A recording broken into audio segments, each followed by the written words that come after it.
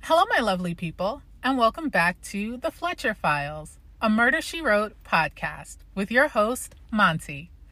And this week, we're talking about Death Takes a Curtain Call.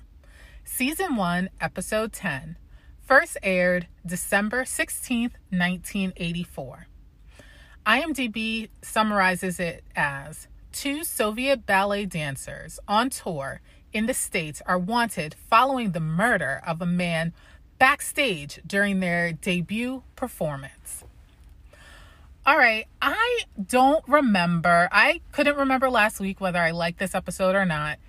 It's an okay episode. I do have like 6 pages or 7 pages of notes, so I guess it was interesting enough. So let's get into it. So we open up at Jessica's house, and she's there with Ethan, and she is cutting into what you know is a fresh baked apple pie. Now, this woman stays with baked treats on deck. I love it. I love that she's a world-renowned author. She has several books in her catalog already. And she keeps, like fresh baked cookies, apple pies.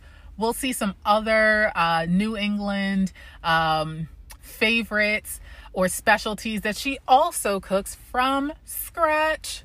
Amazing.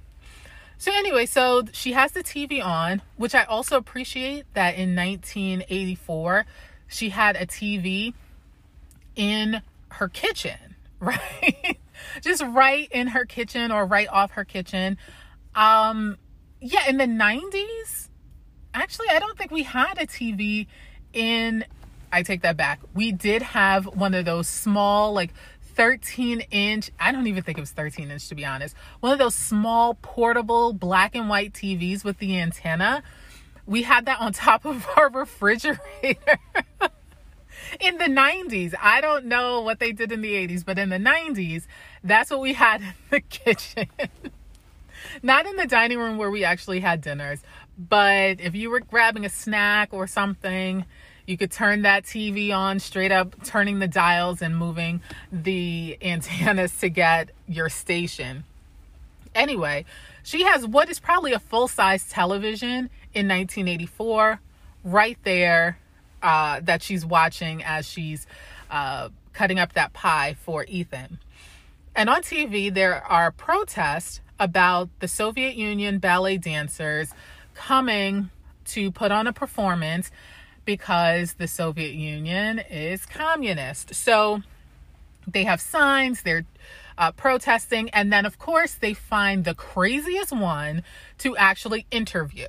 So she kind of looks like a crackpot, but let's go with it. So she is just, and this is the worst part, that there were obviously people had issues with communism, people had issues with the Soviet Union, but like these ballet dancers are people, okay? And they are just trying to bring their craft around the world.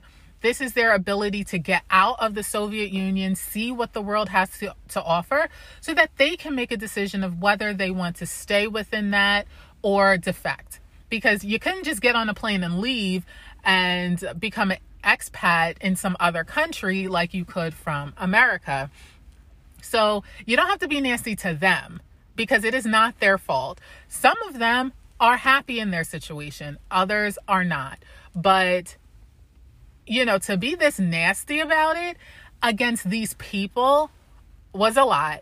And that's also a very bold thing that the show did, because they did take on, in part, an issue regarding America's view of communism, America's view of the Soviet Union at the time.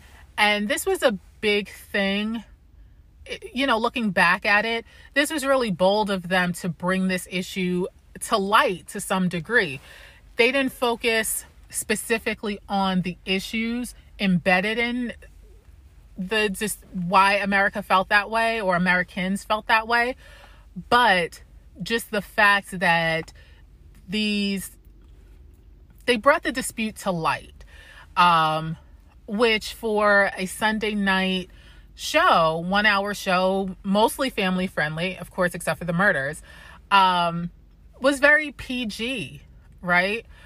And this was kind of a deep issue to bring forward. This isn't the only time that they deal with a controversial issue, and it's not the only time when they deal with people defecting from either the Soviet Union this time, and I think next time it's actually Russia. At that point, it's the former Soviet Union, specifically Russia, I think later in another episode in a season further on.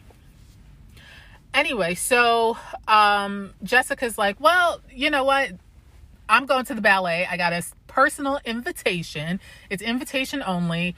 I'm going to Boston to see it. Ethan, eat your pie and keep it moving.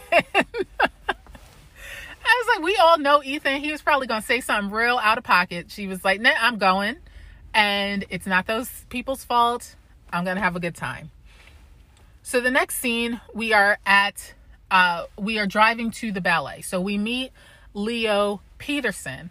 Now on Prime Video, it has him listed as Leo Hatfield. Really random, but okay. He is Leo Peterson. And he is with Jessica. He is the person who personally invited her to join him for this debut performance. And when they walk in, we meet Major Karzov, I believe is how it's pronounced. And he is really, he's interesting. We can see that Leo is clearly uncomfortable when Major Karzov addresses him and says hello. They then quickly walk off and go to get their playbill. And at this point, we meet Mr. Eddington. He is the Art Council president.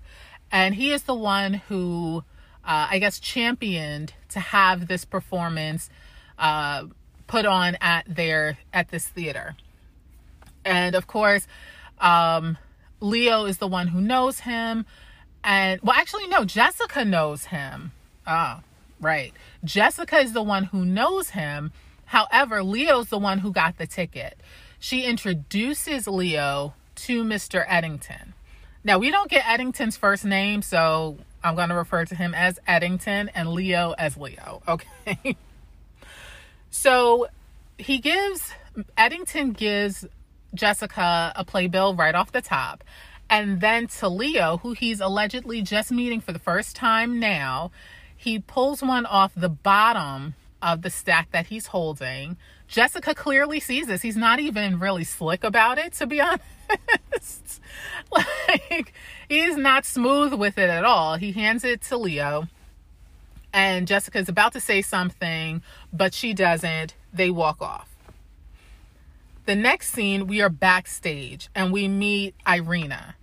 And there are other dancers there as well, but Irina is at the end they're practicing, they're stretching, preparing for the show. And then Skip, spoiler alert, he is not murdered, but my disdain for him runs very deep. And we will see him in future episodes, and I don't think he ever redeems himself. I could be wrong, but I don't think I'm wrong. Anyway, so we meet Skip. I'm disgusted by him, period. Sorry, putting that out there. If it sounds like I don't like him, it's because I don't. So he's a complete creeper, and he is trying to get Irina to go out with him. He's looking for a little hookup situation, thinking because she probably doesn't speak English. She does speak English, okay? But he assumes she doesn't speak English or doesn't speak English well. But he's like rubbing her shoulders. He's just in her face. And thankfully, they have security. Because unfortunately, the reason they have security is because they don't want the dancers, or I don't know if they brought musicians as well, but specifically the dancers, they don't want them to defect from the Soviet Union. So they send them with security. So KGB agents are with them at all times. So one of them comes up and basically is like, hey, leave her alone. And gives not a veiled threat, gives an actual threat to Skip. And he's just like, whatever, and using derogatory terms and all of this. And I'm thinking to myself, in 2020, do you realize that this agent, if he wanted to, could probably think of 15 different ways to kill you without drawing blood or attention to the fact that you have been murdered? Okay, like, I just don't understand how he's so brave and brazen. It doesn't matter if, we're in America. Listen, they're in Boston. I am absolutely sure that Tom Selleck and his family, reference to Blue Bloods, don't want an international incident. They'd be like, oh, well, he's dead. I don't know. We didn't see nothing. We don't have any proof. Go on about your business. Go on right back to the Soviet Union. Have a great day, sir. And just a side note that one, Tom Selleck was Magnum PI, and in a few seasons we see a crossover. They could have did better, but we'll get to it when we get to it. And two, the grandfather on Blue Bloods is Lou Carew, who we will meet as Michael Haggerty in a number of episodes. I really do like him as Michael Haggerty. I don't watch Blue Bloods, but those are, I think every character on Blue Bloods is an actor that I do like their work. So I probably should watch it. Anyway, back to this story. We then have Irina. She escapes basically because the KGB agent comes over and distracts Skip for a little bit. She then goes into the dressing room of the two main ballerinas. I don't know. I guess a man is called a ballerina too. Well, anyway. And we meet Natalia. So Irina and Natalia are friends. They're, I think they're so sweet together. Like, she's congratulating her. They're just really nice to each other. This is a nice moment. They're clearly speaking in English for the audience. They both speak English. They both speak, I'm assuming, Russian. I don't know what specific country in the Soviet Union they are from. But they're not speaking, they're both speaking English. However, the reason we know that they both speak the same language is because then Alexander comes over and he speaks to both Natalia and he speaks to Irina in their mother language. But I think it was still a very nice scene to see Irina and Natalia. They look like they were really good friends. We'll discuss that later, perhaps, how good of friends they are. But I didn't realize that Natalia and Alexander were married, right? They are credited as the characters' name have the same last name. I thought they were brother and sister, to be absolutely honest. But we find out later that they're actually husband and wife. So then the next scene, we're in the audience and Jessica is trying to figure out how she got this special invitation. So she's talking to Leo and asking him a few like innocent questions. But at least I can tell, and I'm sure other people can tell, that she's trying to figure out how he got an invitation and why he invited her. Because although they're friends, and also we find out Leo actually lives in Cabot Cove. So we have never seen him before and we never see him again, but he lives in Cabot Cove with Jessica. Well, not in her house, obviously, but he has a home and he lives in Cabot Cove. But Jessica's the one who knows Eddington, who is the art council president. And I'm sure she's wondering why I didn't get a ticket. But Leo, who doesn't know, allegedly doesn't know, Eddington got one. So it would make sense why Leo invited Jessica, but she's confused why she didn't get the ticket and Leo's the one who got the ticket. As am I, to be honest. So anyway, as Leo is going through his playbill, there is a number 19 written on one of the pages, and Jessica sees this and she's about to say something, but then I believe the play starts or Leo says something, but she then doesn't get to ask her question. So now the next scene, we're backstage and security again has to warn Skip about, hitting on Irina. Like, she is off limits. Like, what are you doing? And then the next scene, and the play is actually on, not the play. The performance has actually started and the ballerinas have come into the side stage and are dancing, and then, to keep time, they're keeping time by continuing to dance on the side stage, and then they go right back out. So we see Irina seeing this interaction and then going back out in the flow of the performance and the music. And honestly, oh my God, I can't. Skip is so smug and disgusting and rude and just like the worst America has to offer. Okay. The worst. Gross. Anyway, the next scene, we're back at the audience and Jessica sees Eddington going backstage.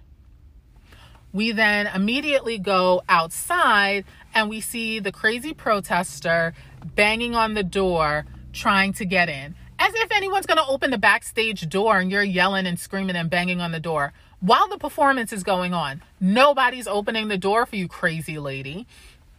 As she's about to leave the alleyway, she hears something, turns around and sees someone push out a window, opening it. So obviously she's going to enter in that window. I'm looking and I don't remember seeing any way that she could have climbed up to that window, but we'll talk about that in a minute. So now we're back at the audience. Jessica looks over and she sees Major Karzov on the side going backstage as well. Before she can say anything, Leo excuses himself and goes out a different way, but we're assuming he's also going backstage. So she knows like something's going on. She doesn't like it that she's not aware of what's going on, yet she's part of it because she did ride in with Leo. So, he's the one who invited her. So, it's at this point that she's like, what's going on? I need to know. I am uncomfortable. And we then see the crazy lady get on stage, and I believe the performance is over at this point. And, but the dancers are still on stage. They're just finishing up. I don't think we had the curtain call as yet. The crazy lady has gotten in. So she's obviously climbed in the window and come in, made her way to the stage. I take that back. How was she missed by security? How was she missed by the dancers? How was she missed by Eddington? How was she missed by every single person? By Leo, by Major Karzov? How was she missed by all these people and was able to get on stage? That doesn't make any sense. The amount of security that they had hidden and in person was enough that somebody had to see this crazy lady. And she made it all the way on stage. Then security wakes up and comes out and drags her off stage from the same way she came in is where security came from.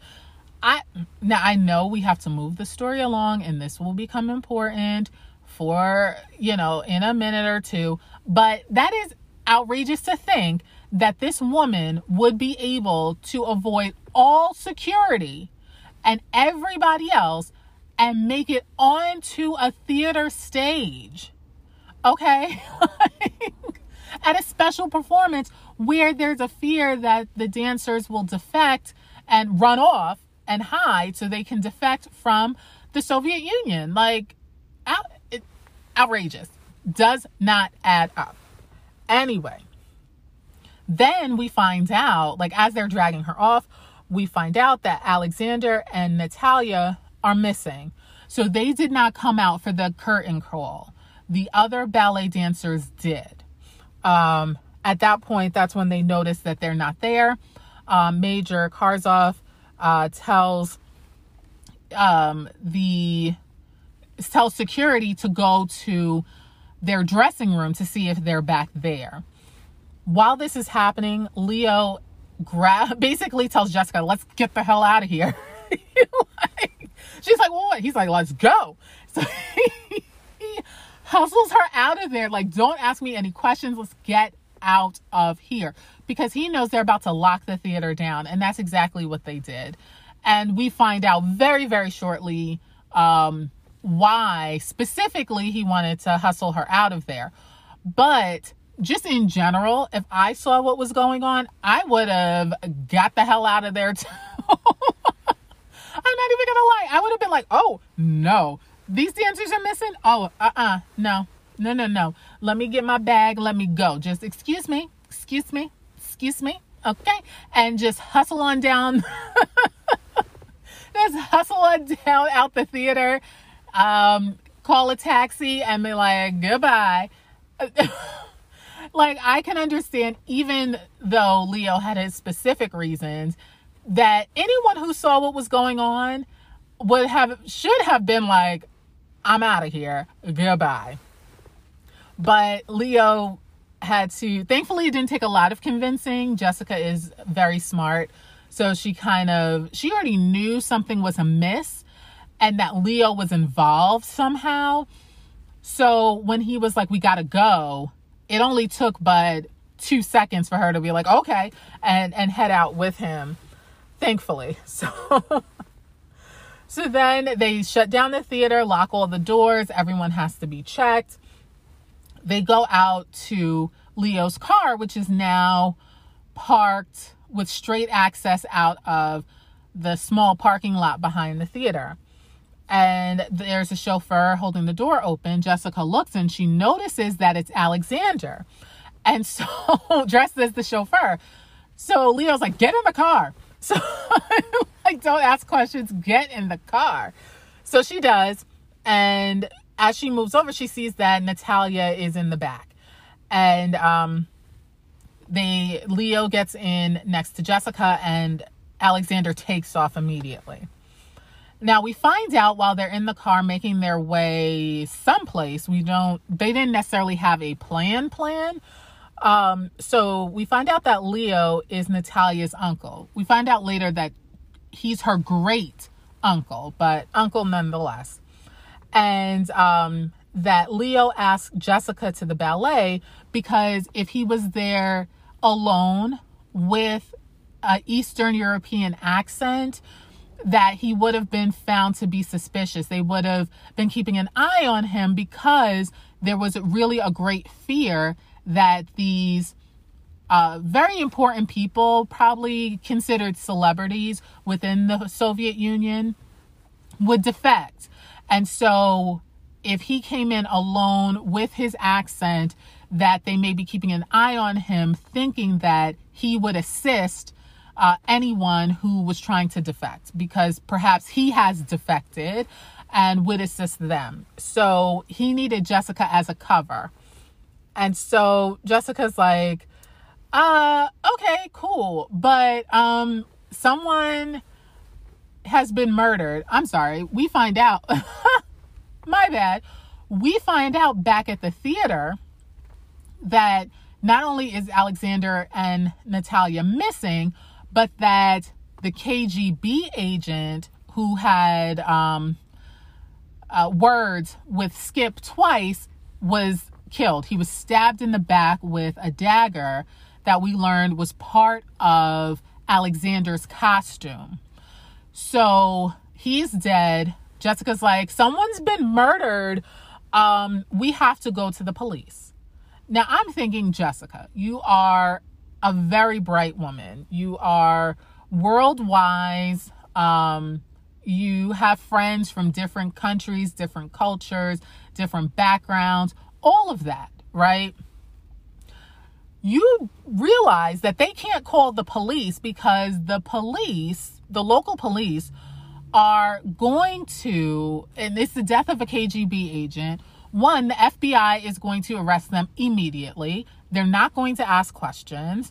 Two, they're probably going to immediately deport them back to the Soviet Union because they tried to defect, regardless of if they actually murdered this guy or not, that they're going to be sent back to the Soviet Union to be tortured or whatever happens to those who unsuccessfully attempt to defect. So we got to be serious about this. We cannot get law enforcement involved with this because these two are trying to defect. And yes, Leo is trying to help because this is his great niece and his nephew, her husband. So we can't get the Boston Police Department involved in this international incident. They're just going to get put right back in the hands of the KGB, which they're trying to avoid. But Jessica quickly realizes that they can't get law enforcement involved for these very reasons, that they're going to end up suffering greatly if they're turned over to local law enforcement, because then it's going to be federal law enforcement and then Soviet Union law enforcement. So she says that, well, okay, so Leo, Natalia, Alexander, y'all go back to Cabot Cove. I am going to call Ethan to tell him to help you guys out. I don't know if it's at this point we learned that Leo actually lives in Cabot Cove. But so he knows Ethan, I guess, to some degree as well. But she's like, I'm going to look into this, right? You guys go to Cabot Cove. You'll be safe there.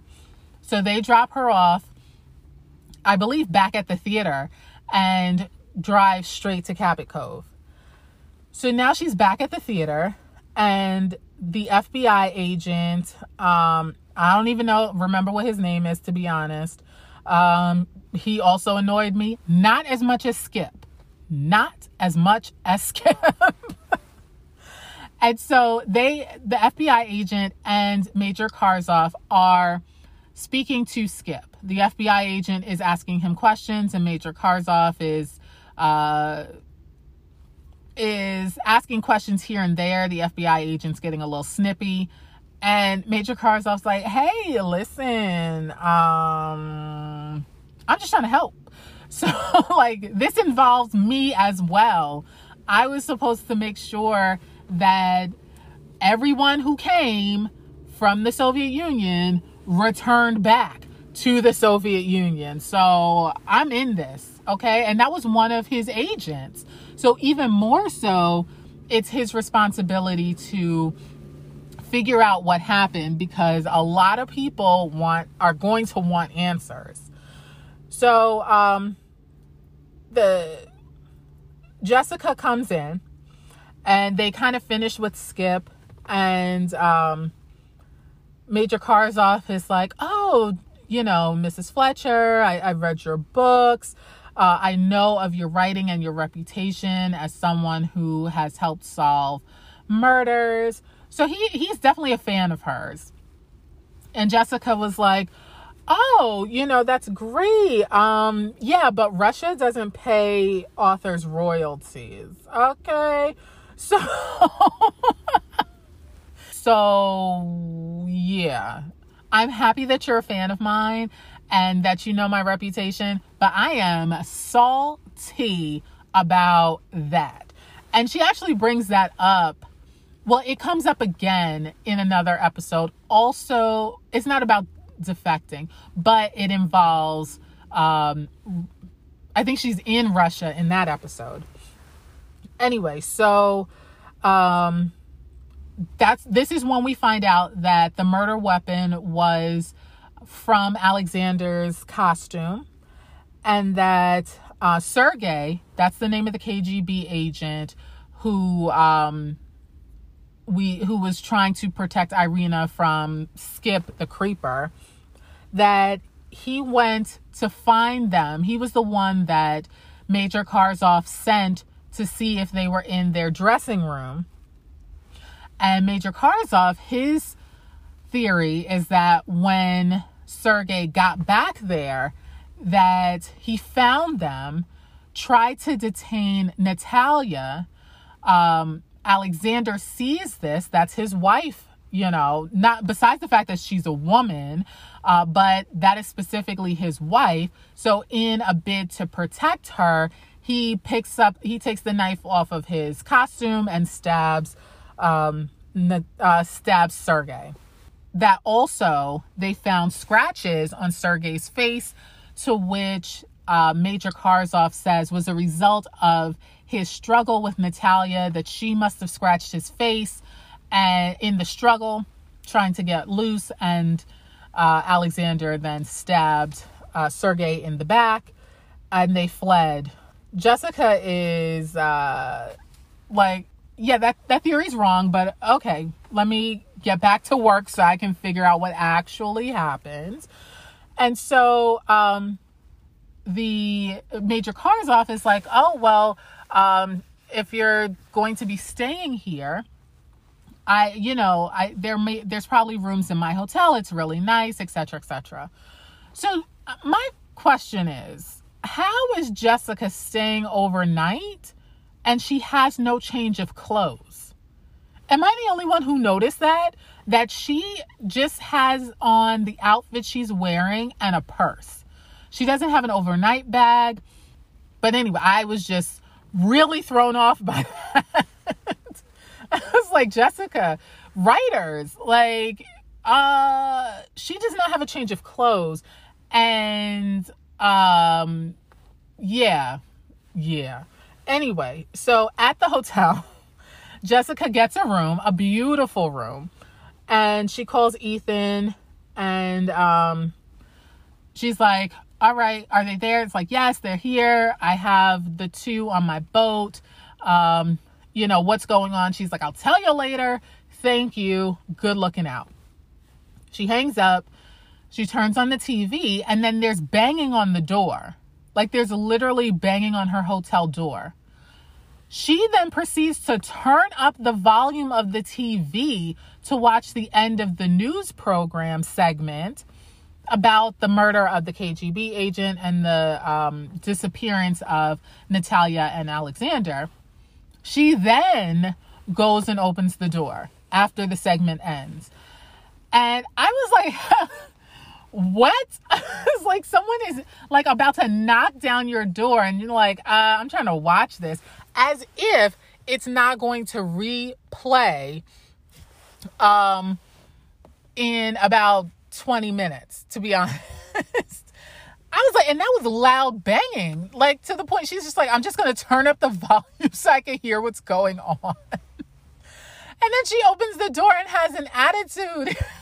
I was like, he wouldn't have been banging so long if he would have just answered the door. But it's Major Karzov. He's like, sorry, I'm law enforcement. I tend to bang on the door like a police officer. Which is fine because it is a big room. So I'm not going to lie that if she was in the bedroom, she might not have heard him if he knocked normally. But I was like, how shady and disrespectful. Just turn up the volume of the TV and I'm not going to answer that door till I'm good and ready. Let him knock it down. I'm not paying for it. Anyway, so then we're at FBI or police headquarters. I can't tell, but it's some police precinct of some sort. And so we find out that there was blood on Sergei's handkerchief that was in his pocket. So at this point, Jessica's like, well, then that means that he got scratched beforehand. So that really negates, doesn't support your conclusion that in the struggle, Natalia scratched Sergei's face. To which Major Karzov was like, oh, you're right. The FBI agent was like, well, not necessarily, whatever.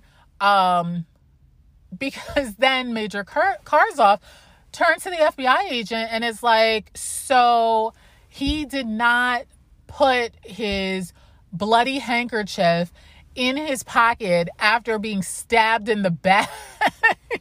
And as he was dying, he didn't put this bloody handkerchief in his pocket. So now that at least Major Karzov is convinced that the scratching incident happened before the murder, before this interaction that resulted in his murder, of Sergei's murder, the FBI agent asked that the crazy protester who they still have in custody, thankfully, to go check her because they found green fibers on Sergei's watch. Okay, so he asked an officer to go and check the fibers against the crazy protester's sweater.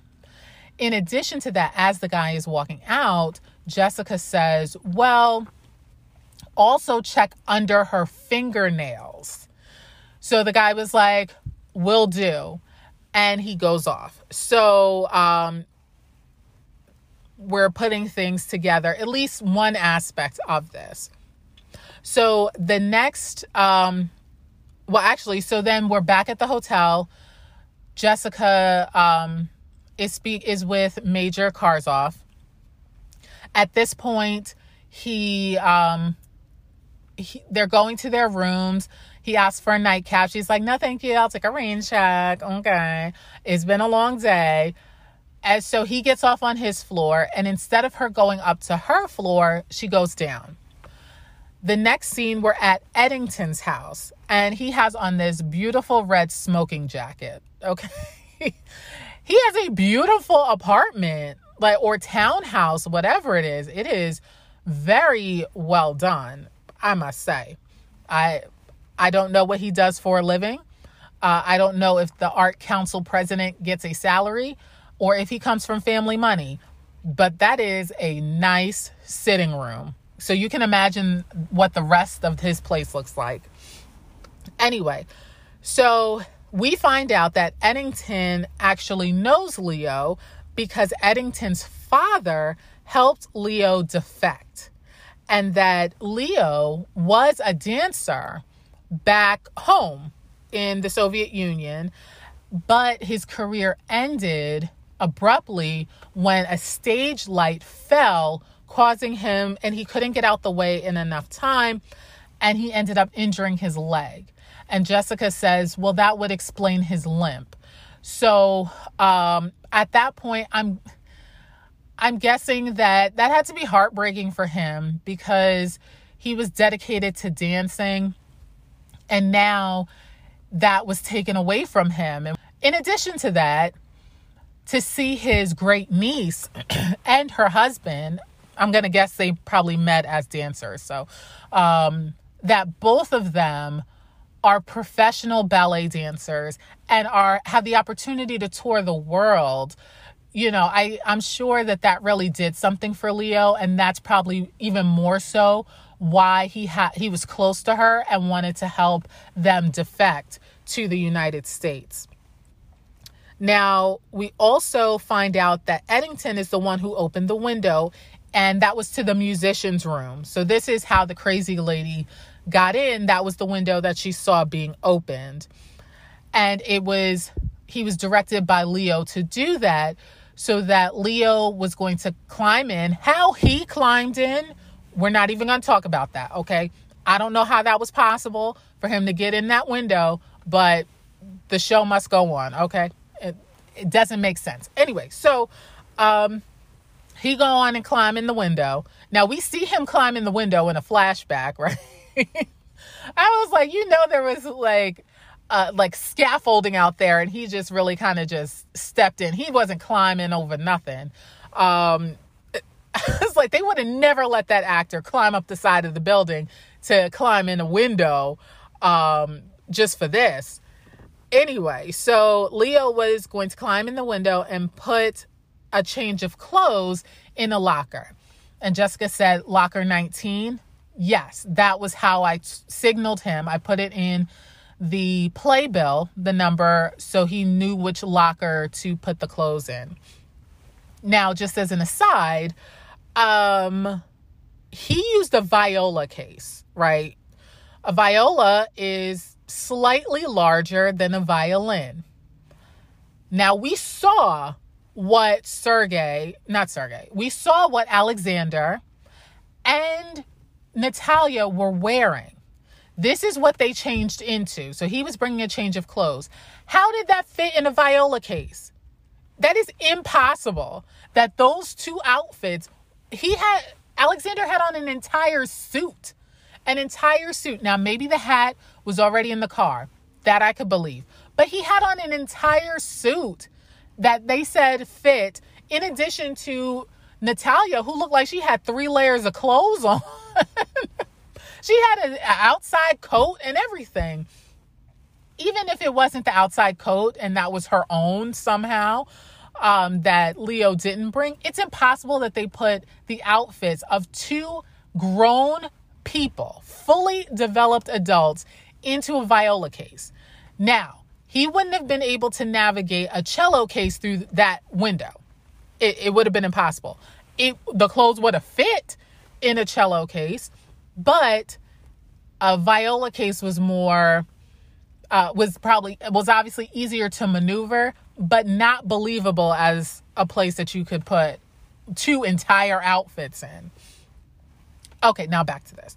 Now, we also find out from Eddington that he saw Sergei coming out of the musician room holding a handkerchief to his face. Now, we also saw this earlier in the episode. So we saw this as it happened. Now we are brought back to that with this conversation, this retelling by Eddington to Jessica. So we now know that he was scratched well before the show was over and well before before Alexander and Natalia got up to the room to change. So we then have Jessica say, okay, well, it's time for me to leave. Thank you for the drink. I'll be on my way. And so Eddington, I believe, offers to drive her or get a taxi for her. But I think he said he would drive her to the hotel. And she's like, no, it's fine. I can walk. I'm fine. I'm like, I don't care if it's a nice part of Boston. That's dangerous, ma'am. So he lets her go. He's like, all right, I hope you don't get killed out there. You said that you were fine. So Jessica's on the street and she's walking, and then we see a set of men's feet and legs in suit pants following behind her. So she walks faster. That person walks faster. Then we see the person walk and then stop. She comes out from behind and says, are you looking for me, Agent Nagy? And so it is at this point, Major Karzov pulls up in a vehicle and is like, yeah, she's like, I knew he was following me, so it's fine. He was now, I don't know. I think Major Karzov told us how he figured out that she had left the hotel. I don't remember what it was, but I believe he did tell us, and had Agent Nagy, KGB Agent Nagy, on her trail. So she was like, I knew you had somebody watching. So that's why I wasn't concerned about walking back to the hotel. You should have just told me explicitly. You could have just been out in the open with it. Like, you didn't have to secretly follow me. I knew you were going to send someone. So then we find out from the major that the crazy lady's green fibers are the ones that were in Sergei's watch, and that she did have skin under her fingernails. So she has officially been arrested for his murder. Even though we know from Eddington that he was alive after his interaction with Crazy Lady, because he was already scratched and bleeding when Eddington saw him, again, before the end of the performance. So he was still alive at that, after tangling with the crazy protest lady. So the next scene, we're in Cabot Cove, and Amos is at the dock, and he's talking to Alexander. And he's like, oh, you must be the new deckhand, and da-da-da. And Alexander's like, yep, nope. That's, I guess, all the English that he knows. And so then Ethan comes out, is like, oh, okay, let me get him away from him. And Amos is like, just be on the lookout for something offensive, toe dancers, which that's probably offensive for ballet dancers, to be honest, too. So like his whole statement was offensive to several groups of people. And he said that they had fled after killing a KGB agent in Boston. And so Ethan was like, oh, like, but how, you know what they look like? And he said he could spot a Russian from a mile away. Okay, mind you, he was within feet of Alexander. Okay, but I guess that was too close for him to recognize that Alexander was Russian. Okay, because maybe the further away he is, the better he is at recognizing Russian individuals. But then that theory's out the window, because he sees Natalia from like a quarter mile away.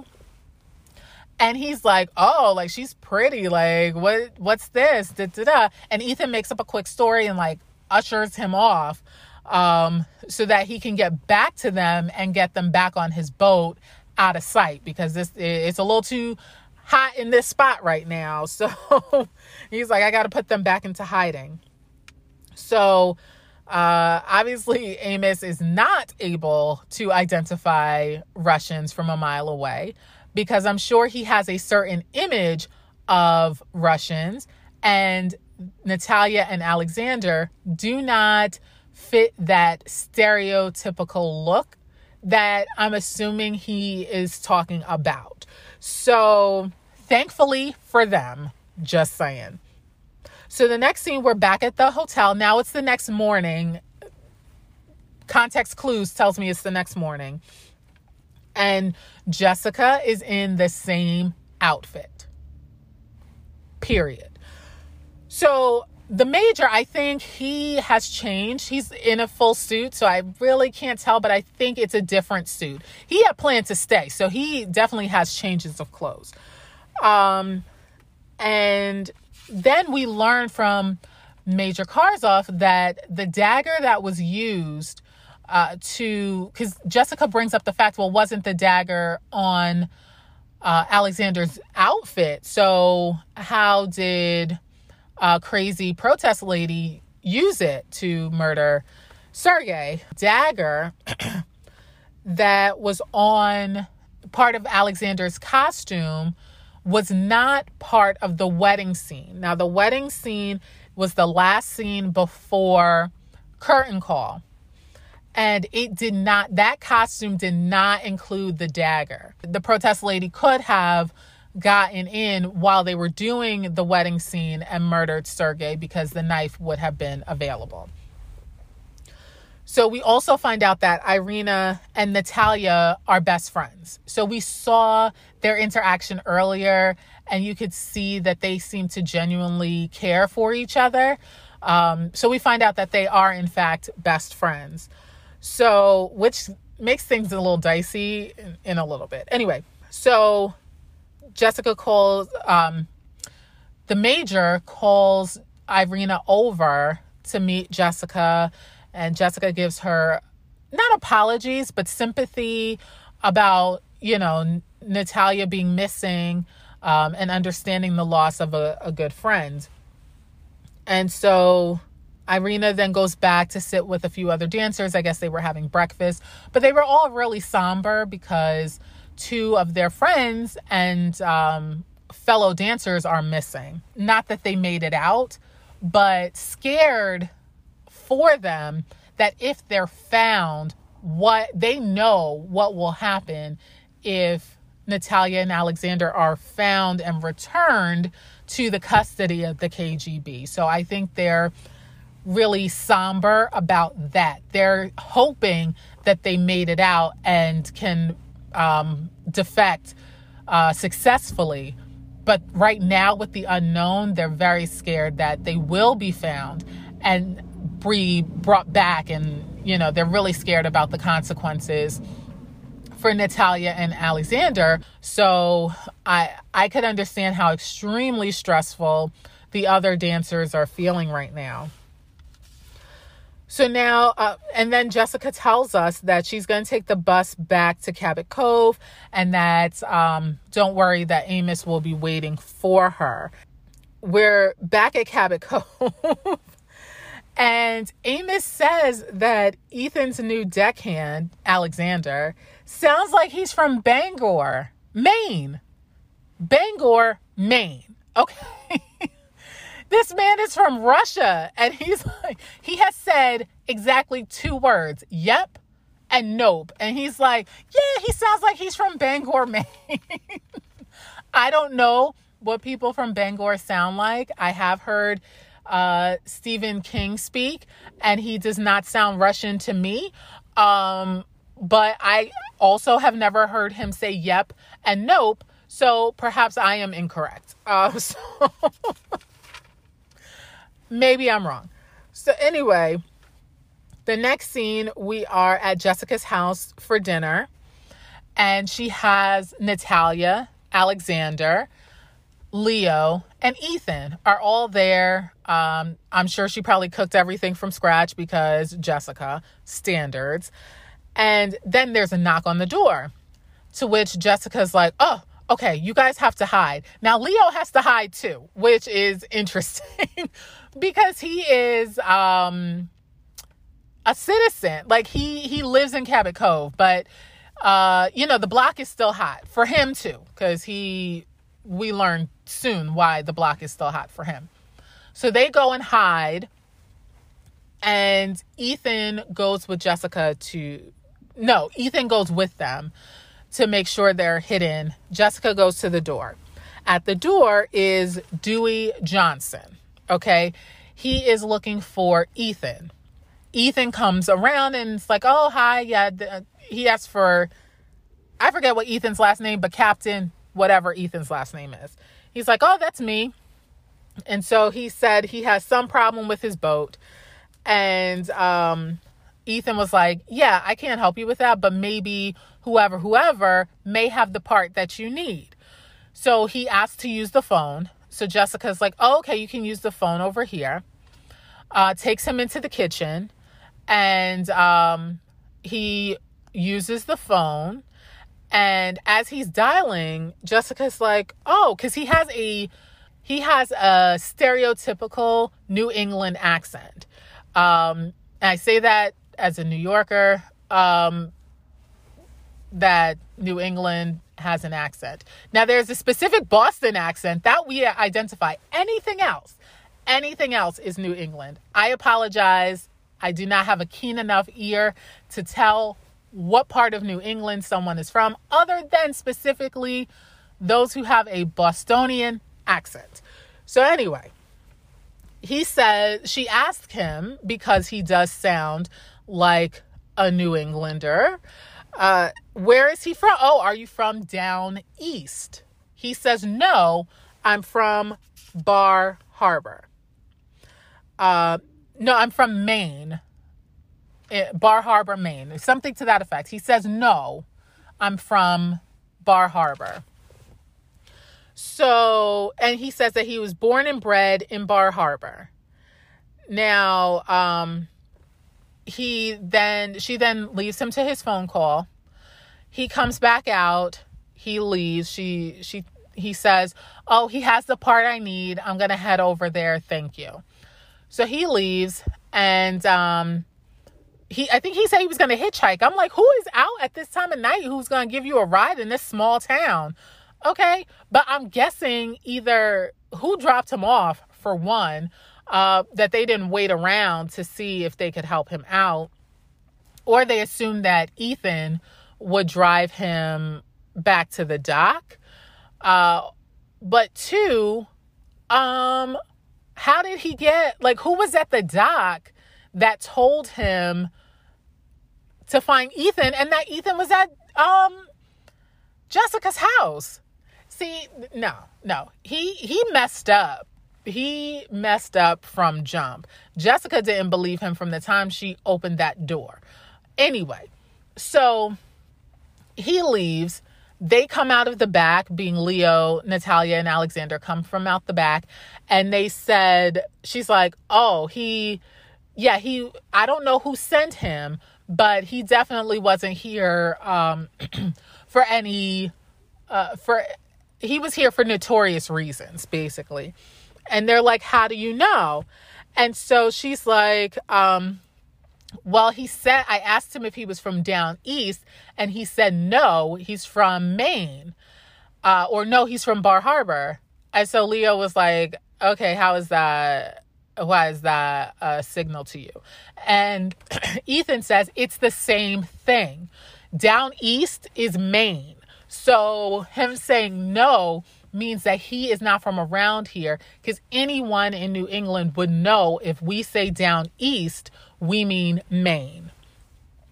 So they all get that. They're like, oh, okay. So she's like, yeah, okay. He definitely planted a bug on my phone in the kitchen. So she's on to game. Now I think they leave. Like, I think at this point, Ethan takes them off to put them back into hiding. And then there's this banging on the door. I'm like, well, we know who it is. But, like, honestly, you banging on the door like that? She has a doorbell that works perfectly fine. And, of course, it was Major Karsov banging on her door like she's a suspect. Okay. And Amos is there, and Nagy, who is another KGB agent, the one who was following her in Boston. And they have a warrant to search her house.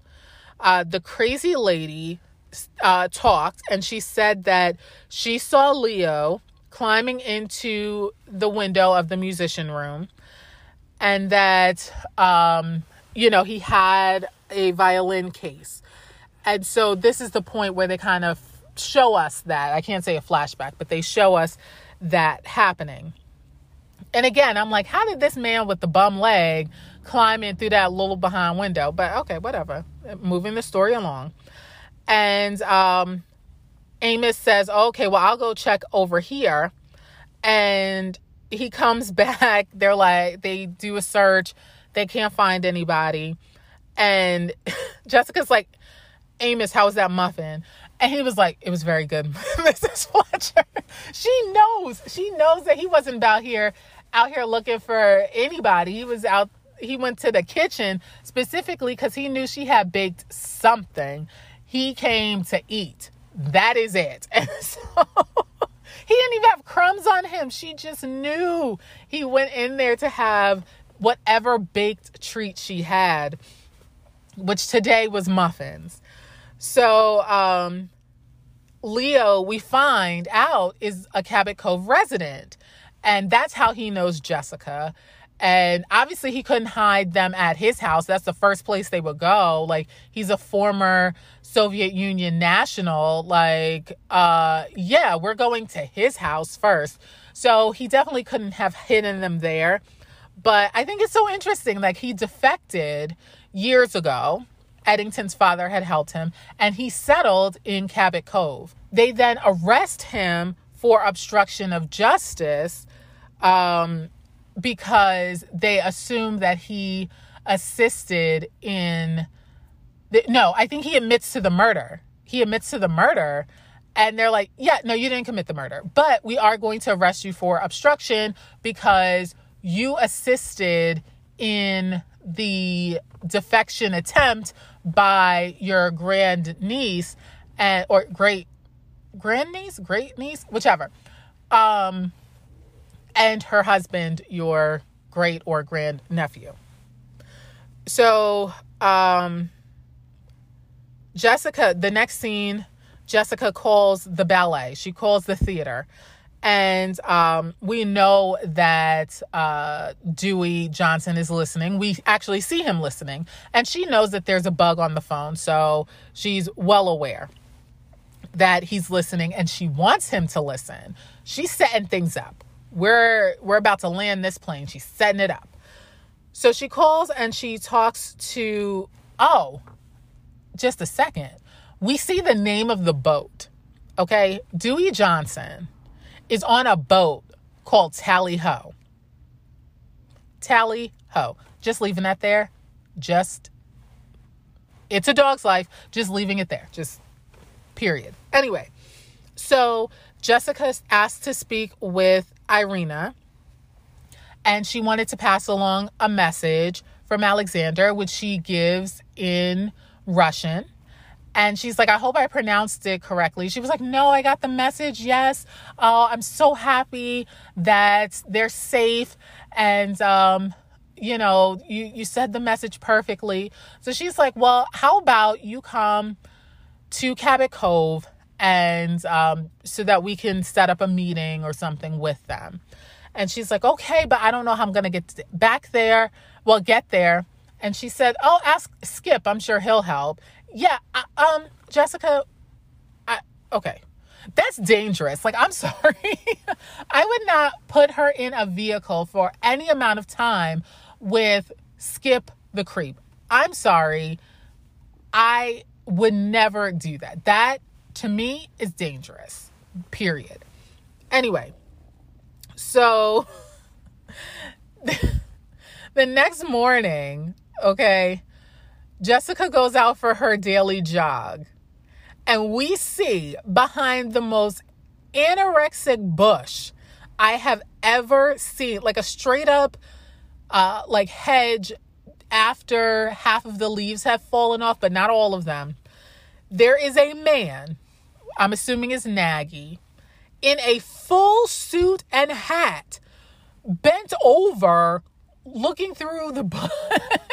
His entire body is out in the public. Okay, just out, and he's behind this hedge. Okay, watching Jessica's house. I'm like, I cannot even tell you how I had to stop the tape. Okay, I had to pause. I had to press pause and laugh at the ridiculousness of this KGB agent, quote unquote, spying on Jessica behind this shrub. Okay? Terrible.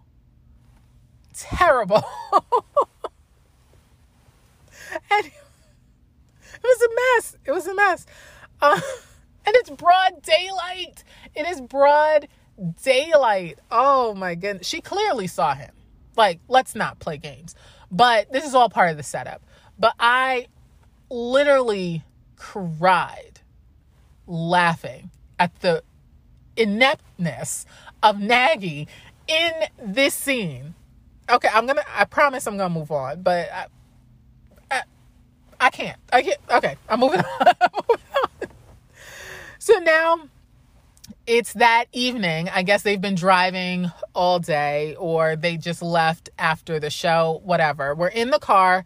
Skip is driving Irina from Boston to Cabot Cove. They have a discussion. She's like, we're almost there. We're almost there. Jesus. If you didn't want to drive me, you should have said no. He thought he was going to get some favor for doing this, but it's like, you ain't getting nothing, definitely before we get there. So I don't know what you was thinking. Get me to where I need to go. Actually, if it wasn't dark, she probably would have been like, let me off here. I'll walk the rest of the way, creeper. Anyway, we find out in the next scene that Dewey works for the FBI. He calls the FBI agent that we met. Again, I did not get his name. It wasn't important. And he notifies him of what he heard, that Irina is coming to Cabot Cove for a meetup with Natalia and Natalia and Alexander. We again see Skip demonstrating how incredibly annoying he is. So fast forward, we finally get to Jessica's house, and we find out from Irina that she was with Alexander before Natalia was with Alexander. And although they're like best friends, so I don't know how that worked out, that you were with him first, y'all broke up, he then gets with her and marries her. So, and she is like the prima ballerina, like they are the stars of this performance. So, I don't know, Natalia must be real, naive, because you can't tell me that this woman, who I don't know if they were best friends before this happened or became friendly after, but I wouldn't trust her at all, because not only are you two not together, but he married me, and together we are the stars of this touring performance. You know, that got to be a lot. Like, I wouldn't trust her, even if she was like, no, it's fine, it's cool, I think you guys are beautiful together, he's the one for you, not for me. I wouldn't trust it. I wouldn't trust it. And we further learn why Natalia should have just been cordial with Irina, because they were co-workers, but not besties of besties. Because Irina believes that Alexander still loves her. And she points to the fact that the message that Jessica gave her from him, was basically like, I'll love you forever, you know. And so Jessica was like, yeah, no, I got that from Leo. He gave me the words. Like, Alexander said none of that. This was a setup. So we now find out, that, and Irina we then start discussing the murder of Sergei. And so Irina is like, it had to be Skip. He was mad because Sergei was basically blocking him from getting to me. And Skip thought that Sergei and I had a relationship. And so that's why Skip murdered him. And Skip is like, what? No, I didn't. What? Hey, yeah, well, So Jessica's like, no, that's not true. You killed Sergei. So we find out that Irina did kill Sergei, that after it was discovered that Natalia and Alexander were not there, she also ran back to the dressing room to see if they were there. When she got there before Sergei did, and she saw that they weren't there. Sergei came in and was like, they defected. And so he was going to call and have the theater locked down. And so she didn't know if they had gotten out or not, but she didn't want to take the chance that the theater would be locked down before they got out. So she then stabbed Sergei in the back with the dagger that had been left from Alexander's costume from the previous, from earlier in the play. So, to some degree, it's understandable what she did, right? So I think she does actually consider Natalia a friend as opposed to a rival. Like, I don't think she has ill will towards Natalia. She just still loves Alexander. So she cares for both of them in a different way, which is a very odd situation. But she was willing to murder somebody to ensure that they could successfully defect. So I don't know how to feel about that. I don't. I really don't. I just wish that Skip was the one who got murdered. Just putting that out there.